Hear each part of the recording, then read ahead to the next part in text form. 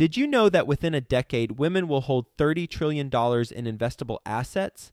Yet somehow only 19% of women reported feeling confident in selecting investments that align with their long-term goals. Our friends at InvestHer are out to change that. InvestHerCon is the #1 premier conference for women in real estate, and it's happening June 2nd through the 4th in Austin, Texas. InvestHerCon is not just another real estate conference. It's a transformational experience focused on real estate investing, business strategies, and self-care tactics, all designed to help women take control of their financial futures. Gain the knowledge and skills you need to grow your portfolio and build a sustainable business, all while connecting with over 500 women who are playing at the same level. To learn more and to get your tickets, visit investorcon.com today and use the code 100BESTEVER to get $100 off your ticket. That's InvestHer, H-E-R, con.com, promo code 100BESTEVER to get $100 off your ticket.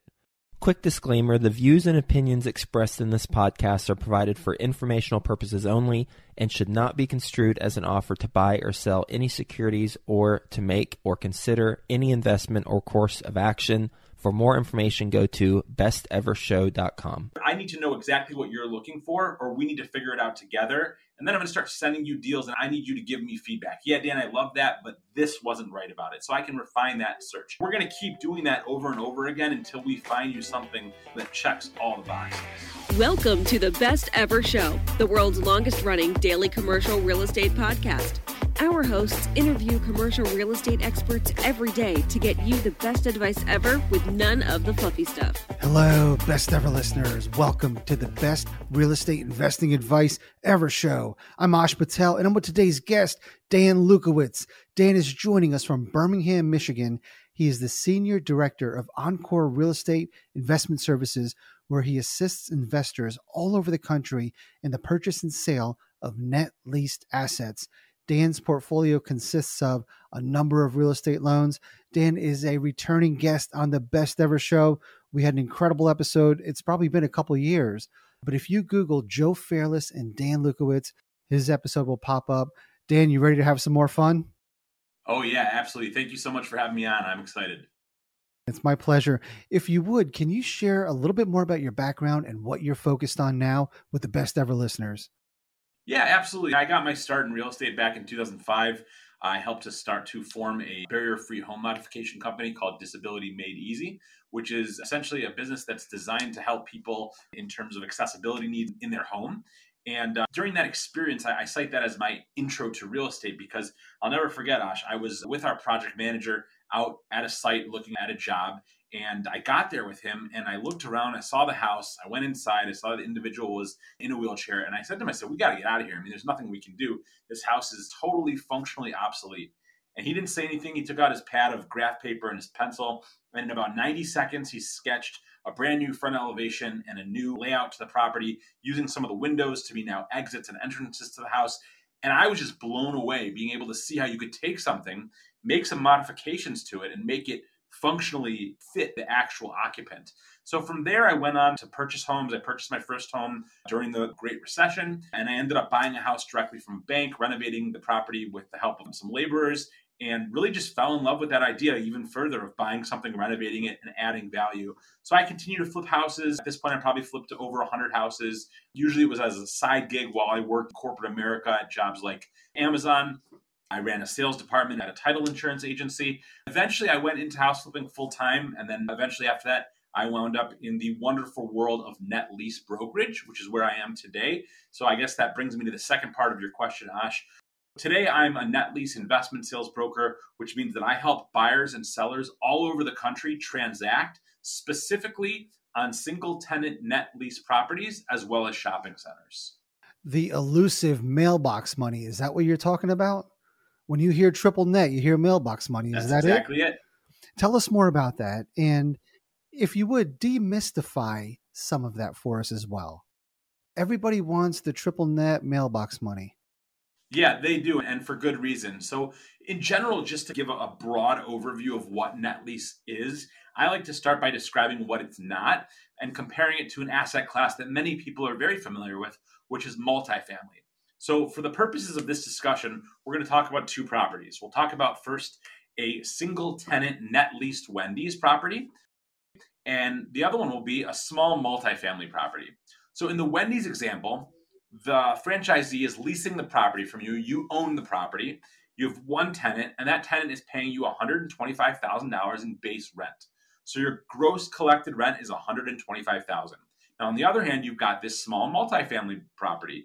Let's say it's 10 units. Each unit is bringing in $12,500 a year. So you've got $125,000 of base rent of gross collected rent. So at the surface, they're exactly equal. They both have $125,000 of gross rent coming in every year. Now, with the multifamily building, you've got all kinds of expenses. You've got property management, you've got capital expenditures, you might need a new roof, you might need to stripe the parking lot, you might need to repair the parking lot, you got to shovel the snow, do the maintenance, cut the grass. You probably have a property manager, you've got some vacancy that you factor in there, you've got taxes, you've got insurance. At the end of the day, you may be looking at 50% of your expenses, which, by the way, are variable. They can go up or down. Gasoline can go up or down. Salt can go up or down. Your cost to plow can go up or down. Your cost for repairs can go up or down. For a new roof can go, they're really only going up, I should say. So these costs can go up. And at the end of the day, you might be left with 50% of that $125,000. Now go back to the net lease property, that Wendy's. Well, guess what? The tenant, they pay your taxes on your building. They pay for your insurance. They pay for all common area maintenance. They pay for roof, structure, parking lot, landscaping, everything. You have zero expenses. At the end of the day, your $125,000 of gross collected base rent is actually your net operating income because there's zero expenses. And further, Ash, in the lease, it's built in telling you exactly what those rental escalations are for the entire period of the firm term of the lease, as well as the options periods. So it's very secure. It's very predictable and reliable. You know what you're going to get. So in general, that's what net lease is. Now, what I described was the absolute triple net lease. That's the gold standard in net lease, because in that case, you've got an absolute triple net lease. So the tenant is paying, like I said, taxes and insurance. That's your first N. They're paying for all your common area maintenance, and they're paying for your roof, structure, and parking lot. We do also deal with what's called a double net lease, which is the same thing. However, the roof and structure, and in some cases parking lot, are actually paid for by the landlord. But typically, most of our deals are absolute triple net. They're usually incredibly well located, very high traffic counts, good ingress and egress, great visibility, a lot of other major national retailers in the area, and they have inherent fundamental strong value and worth to the underlying real estate as well. Perfect. And you described that scenario that is in fact mailbox money, but you use some key words: absolute net lease, zero landlord responsibilities. Now, Dan, a lot of times when you look at an offering memorandum, you look at a listing, if it doesn't have those words in there, it can be a myriad of different responsibilities.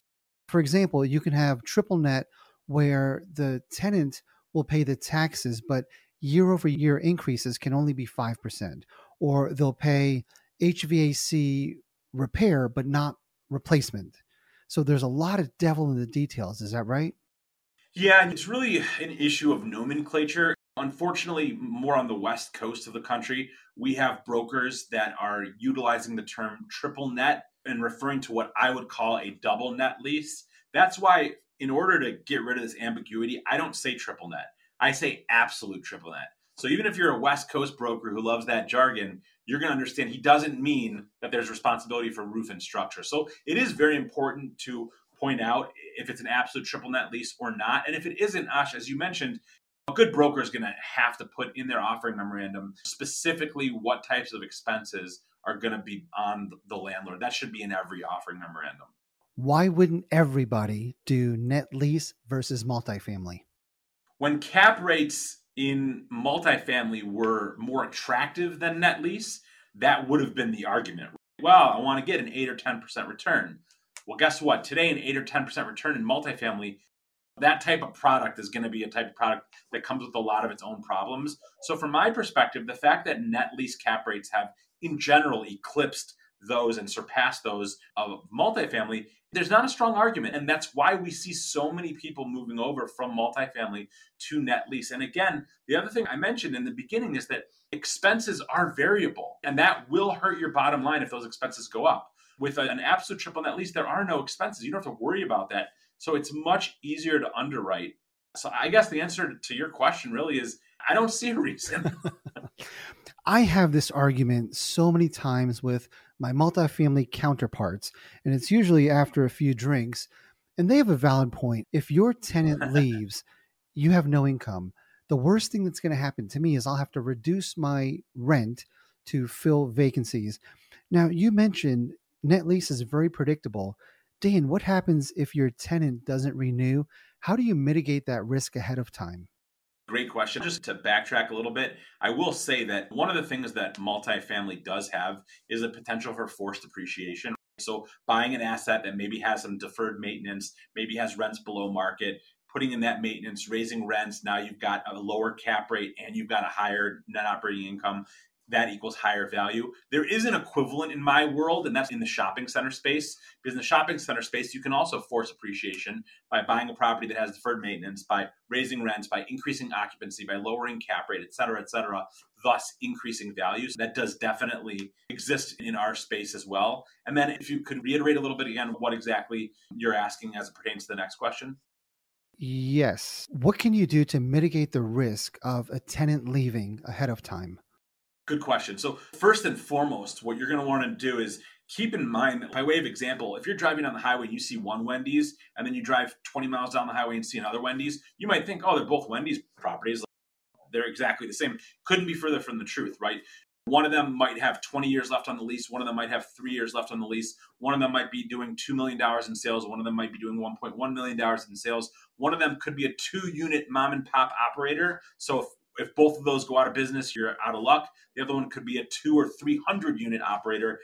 Much greater likelihood that they're going to weather some issues at an individual location. So the first thing you can do to mitigate that risk, because it is a risk, is to underwrite your tenant, and not just your tenant, but even more important, your guarantor.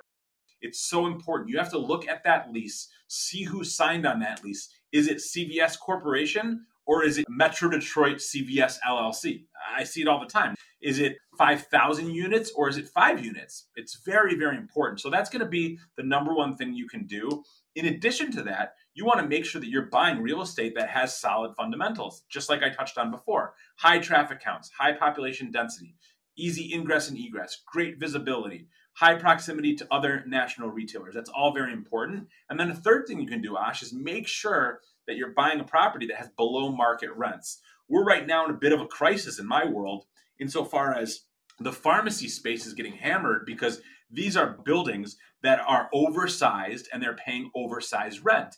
And if they're paying $35 a foot, I can't backfill that space for more than $15, $18, $20 a foot. That landlord's in trouble. So the remedy to that, Ash, is to make sure that when you're buying a property that your rent is at or below market rent. It's a replaceable rent so that if they do leave, you have options that aren't going to leave you upside down. Dan, ideally buy a Chipotle, Starbucks, Walgreens, Wendy's with a fresh 10-year lease, but your returns are going to be minimal because you're buying a 10-year secure stream of income. What if you have 2 years left on the lease? Is there anything you can do as panic starts to set in? So you're talking about a situation where you own a property and now there's only 2 years left on the lease? Correct. We can do what's called a blend and extend, which is merely, it's me as the guy with the house renovation background. I like to take a house, renovate the house, put in this time, this money, this labor, this effort, this energy, a little bit of risk or a lot of risk, and now create this equity out of nowhere, this forced appreciation. Well, we can do something similar in net lease through the blend and extend technique, which is really just a renovation, so to speak, of the lease. So what you would do is you would approach the tenant and have a conversation saying, I want a new 10, 15, 20-year lease, whatever it is you desire. The tenant might say, okay, we're willing to commit to that early, but we want a reduction in rent. And I know as an investor, a lot of people might say, well, why would I want to reduce the rent? That's my lifeblood. I don't want to reduce that. So I always bring up the same example. This is a deal from a couple of years ago, so cap rates aren't really relevant for today. But I was working with a client on a Walgreens that they had built in Ohio. And at the time, the property only had about 12 or 14 months left on the lease. So because of that, the cap rate was about a 9 cap because a lot of risk there. We don't know if they're leaving. We don't know if they're staying. Now, at the time, they were paying at this location, they did a reduction. So they were paying $290,000 in rent, and they had about 14 months left on their lease, about a 9 cap. So at the time, the property was worth $3.222 million. So my client said, hey, Dan, let's list this property. Let's sell it. I said, no way. We're not going to do that. I don't want to leave money on the table for you. I want you to go to Walgreens and I want you to do a blend and extend. I want you to ask them for a fresh 10-year lease. And I said, and by the way, they're going to come back at you and they're going to tell you they want to reduce the rent. So he goes to Walgreens, says, I want to do a 10-year lease. They said, that's fine, but we need to drop the rent $65,000 to $225,000. So he came to me and said, Dan, that's crazy. I would never do it. I said, no, that's not crazy. You should do it 8 days a week, and I'll explain to you why. So at $225,000, so a $65,000 reduction in rent, but now a new 10-year lease at the time was trading at a 5.85 cap, which, believe it or not, puts us at a value of $3,846,000 in change, which is about $620-some thousand in appreciation just from, so to speak, rehabbing the lease. So the answer to your question is these short-term leases, there's opportunity because especially if you're buying a short-term lease, you can buy it at a higher cap rate, do the blend and extend, reduce the rent, and now have a much lower cap rate. And as you saw in this example, increase your property's value by roughly 20%. That's a great example. Now, let's take the flip side of that. $3.8 million at a 5.8 cap. If they did not do the blend and extend and they had roughly a year left on that lease, what would that trade at? A 7.5 cap? That was more of a 9 cap deal. So that'd be, like we said, $3.22 million. So essentially they unlocked $600,000 of equity of value just by following my advice and doing a blend and extend with Walgreens. Now, let's say this person did not take your advice. They just held on to the property. Yeah, I'm sure Walgreens is going to renew. When it comes down to the wire and that renewal period is in front of you, how bad do they negotiate? Do they know how valuable that 10-year lease is to the landlord? Oh, yeah. There's no doubt about it. They know it. And we're seeing it today. I have clients that are having requests of 50% rental reductions today from non-Rite Aid pharmacy tenants. But what I will tell you is one of the things that my client escaped is what we call this dreaded 5-year renewal cycle. Because it depends on the lease. And some Walgreens leases are even worse. They're actually 51-year renewals. So you never get out of the 1-year renewal. That's even worse. But here in this 5-year renewal cycle, let's say he did nothing. Walgreens came, maybe they asked for rent reduction, maybe they didn't. The most they're giving him is that 5-year renewal. And now the property has the lowest cap rate possible relative to the market. And then guess what? As it keeps going down in terms of duration left on the lease, cap rate goes up and then up, time for renewal, 5-year max. So we avoided that by going straight to 10 years and giving an actual premium on that cap rate and keeping my client out of that dreaded 5-year renewal cycle, or even worse would be a 1-year renewal cycle. Yeah, because the worst thing that can happen is your $3.8 million property. If that national tenant leaves, it's worth $500,000. It really depends on the actual fundamentals of the real estate, where it is. I've got a major national early childhood development client, and they have a group of developers that we work with. We're currently going under contract with vacant pharmacies, typically in the sub $2.5 million space. So there are tenants out there or developers out there that will pay maybe $2 million for a 15,000 square foot building. But typically I've sold them as low as $800,000. They could go all the way up to $2.5 million. But the majority of your vacant pharmacies are going to be trade between $1 million and $2 million. We'll get back to the show. But first, some sponsors I'm confident you'll find value in learning more about. Are you looking to raise money from private investors to buy commercial real estate? SyndicationAttorneys.com is here to guide you every step of the way. At SyndicationAttorneys.com, they do more so you can do more. They create real estate syndication and fund offering documents, but they also educate you on the ins and outs of raising private money, ensure your offerings comply with security laws, and help you structure fair deals with investors so everybody wins. With reasonable lump sum fees and over $2.75 billion in security offerings created, SyndicationAttorneys.com has the expertise you need. But that's not all. SyndicationAttorneys.com also offers weekly attorney-led masterminds, networking, and strategy sessions through their pre-syndication consulting agreements. To learn more, visit syndicationattorneys.com today to get started. And this offer is not available to Florida residents. What metrics do you have to gauge the health of that tenant?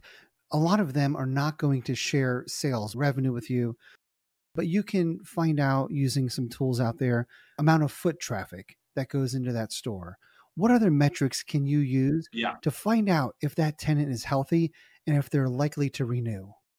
Yeah, great question. So we're really looking at this from two different perspectives.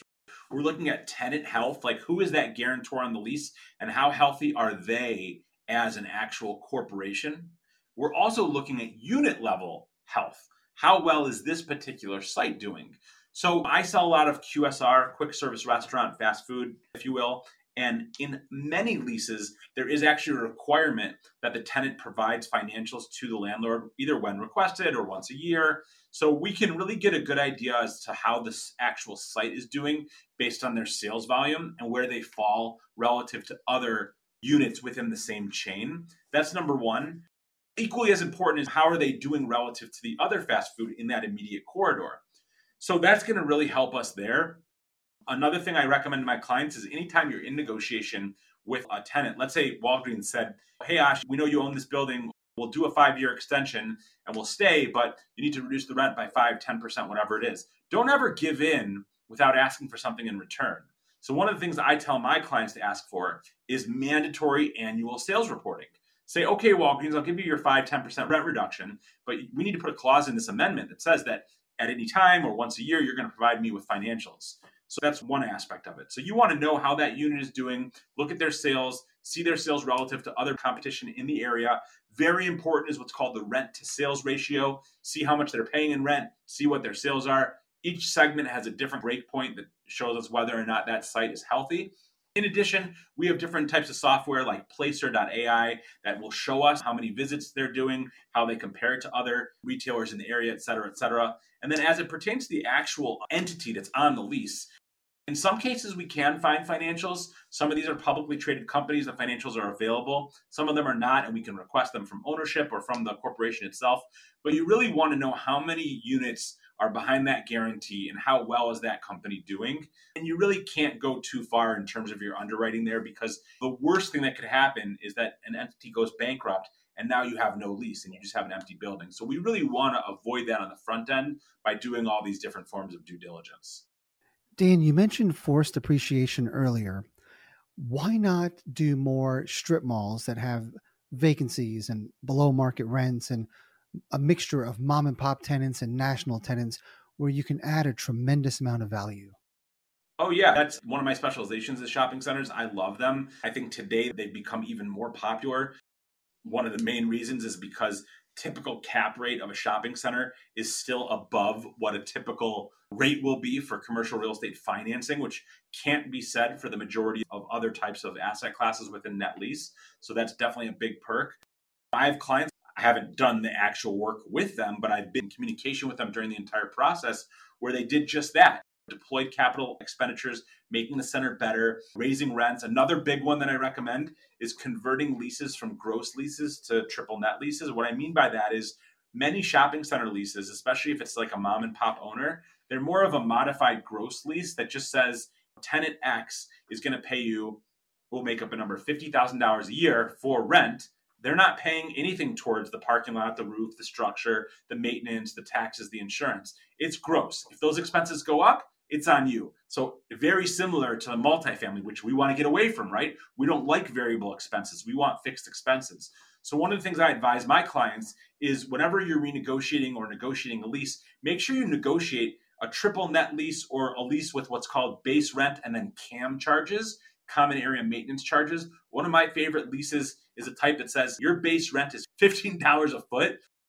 And you're also going to pay, and I'm making up a number because I don't know what market we're talking about, $4.25 per foot for CAM charges. However, at the end of the year, if the actual amount goes up, you are now expected to have your CAM charges go up in the next year. So what happens is the landlord will pay for things like snow plowing and management and taxes and insurance, but they will be billing the pro rata share to each tenant where if it's done properly at the end of the year, you have what we call zero leakage, which means that you have zero expenses. It's all going back to the tenant. That's another way to add a tremendous amount of value and to really, really capitalize and push your NOI, your net operating income, as high as possible. So I think it's a great strategy. If I was more of an active investor and less of a broker, I'd probably be pursuing that, especially right now. I think there's tremendous opportunity and a lot of people that are doing a great job at it. You've got so much knowledge in this field. Are you not an active investor?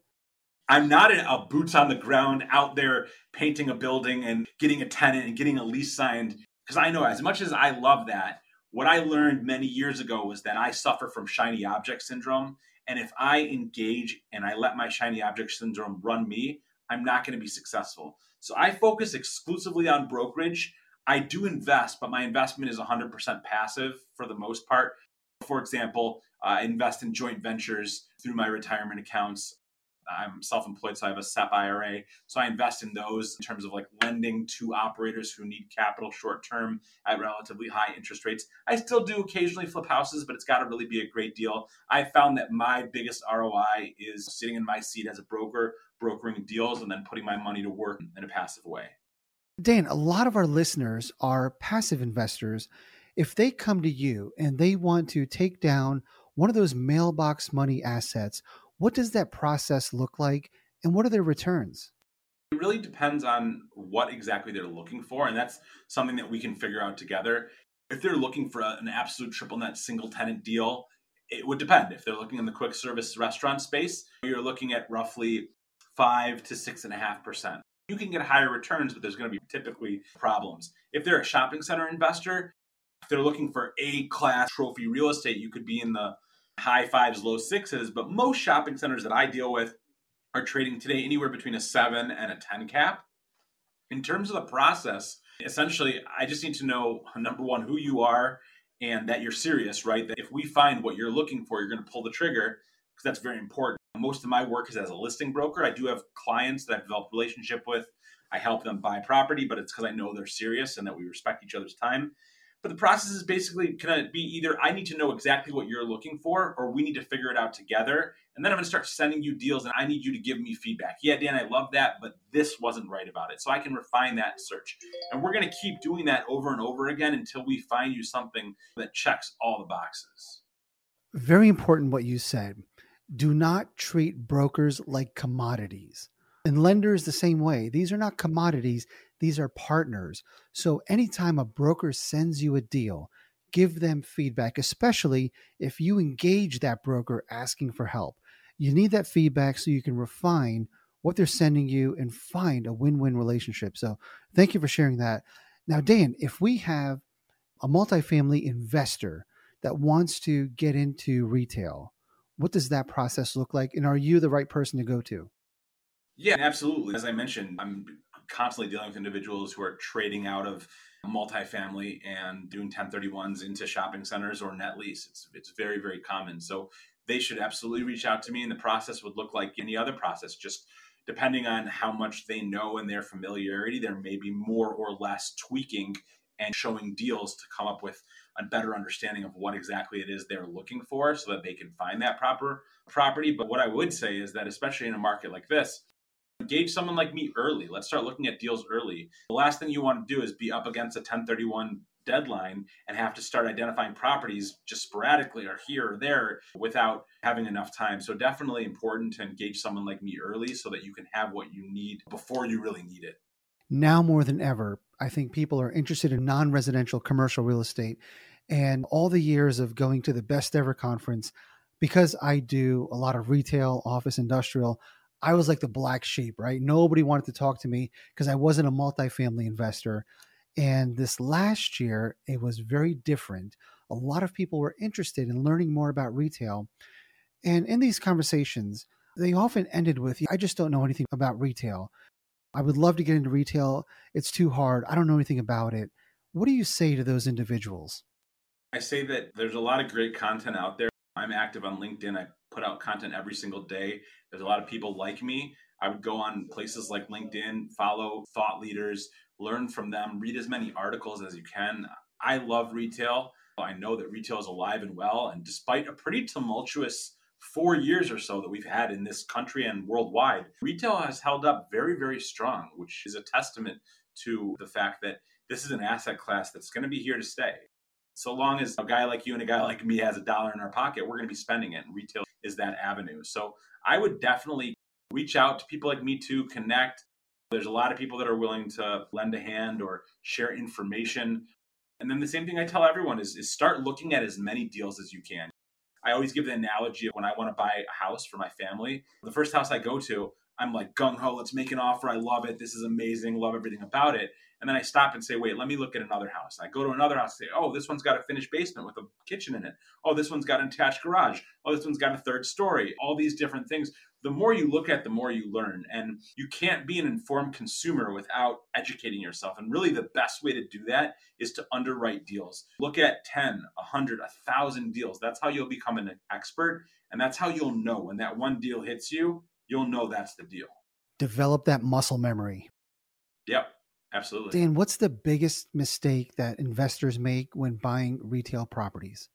I think that one of the biggest mistakes they make is the assumption that corporations last forever. Buying a property and saying, oh, this is mailbox money. I don't have to ever do anything about it. They'll be around forever. And then 10 years later, they file for bankruptcy. I think on the other side of the spectrum, mistake that investors make is that analysis paralysis. They look at too many things without actually ever pulling the trigger. I think that's a big mistake. And then another thing, this is kind of a more specific nuance, is we've talked about absolute triple net and zero landlord responsibilities. I sold a CVS property in the last year that was absolute triple net. A lot of them are double net. This was absolute triple net. Local owner, local property, and owner hadn't gone to the property 20 plus years, even though it was local.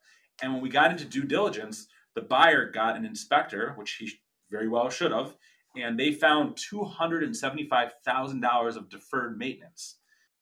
Now, we were in due diligence. CVS was likely not going to stay at this location. Everyone knew that, and the investor had to suck it up and do a price reduction.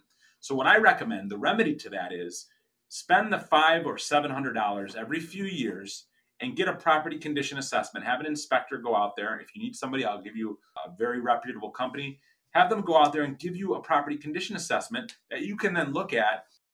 As I saw at the property, the parking lot was in terrible shape. The roof was in terrible shape. The side of the building was in terrible shape. So a simple letter to the tenant saying, per section 3.1 of the lease, you are in default. Please remedy these issues in the next 30 days. That would have saved hundreds of thousands of dollars in this transaction.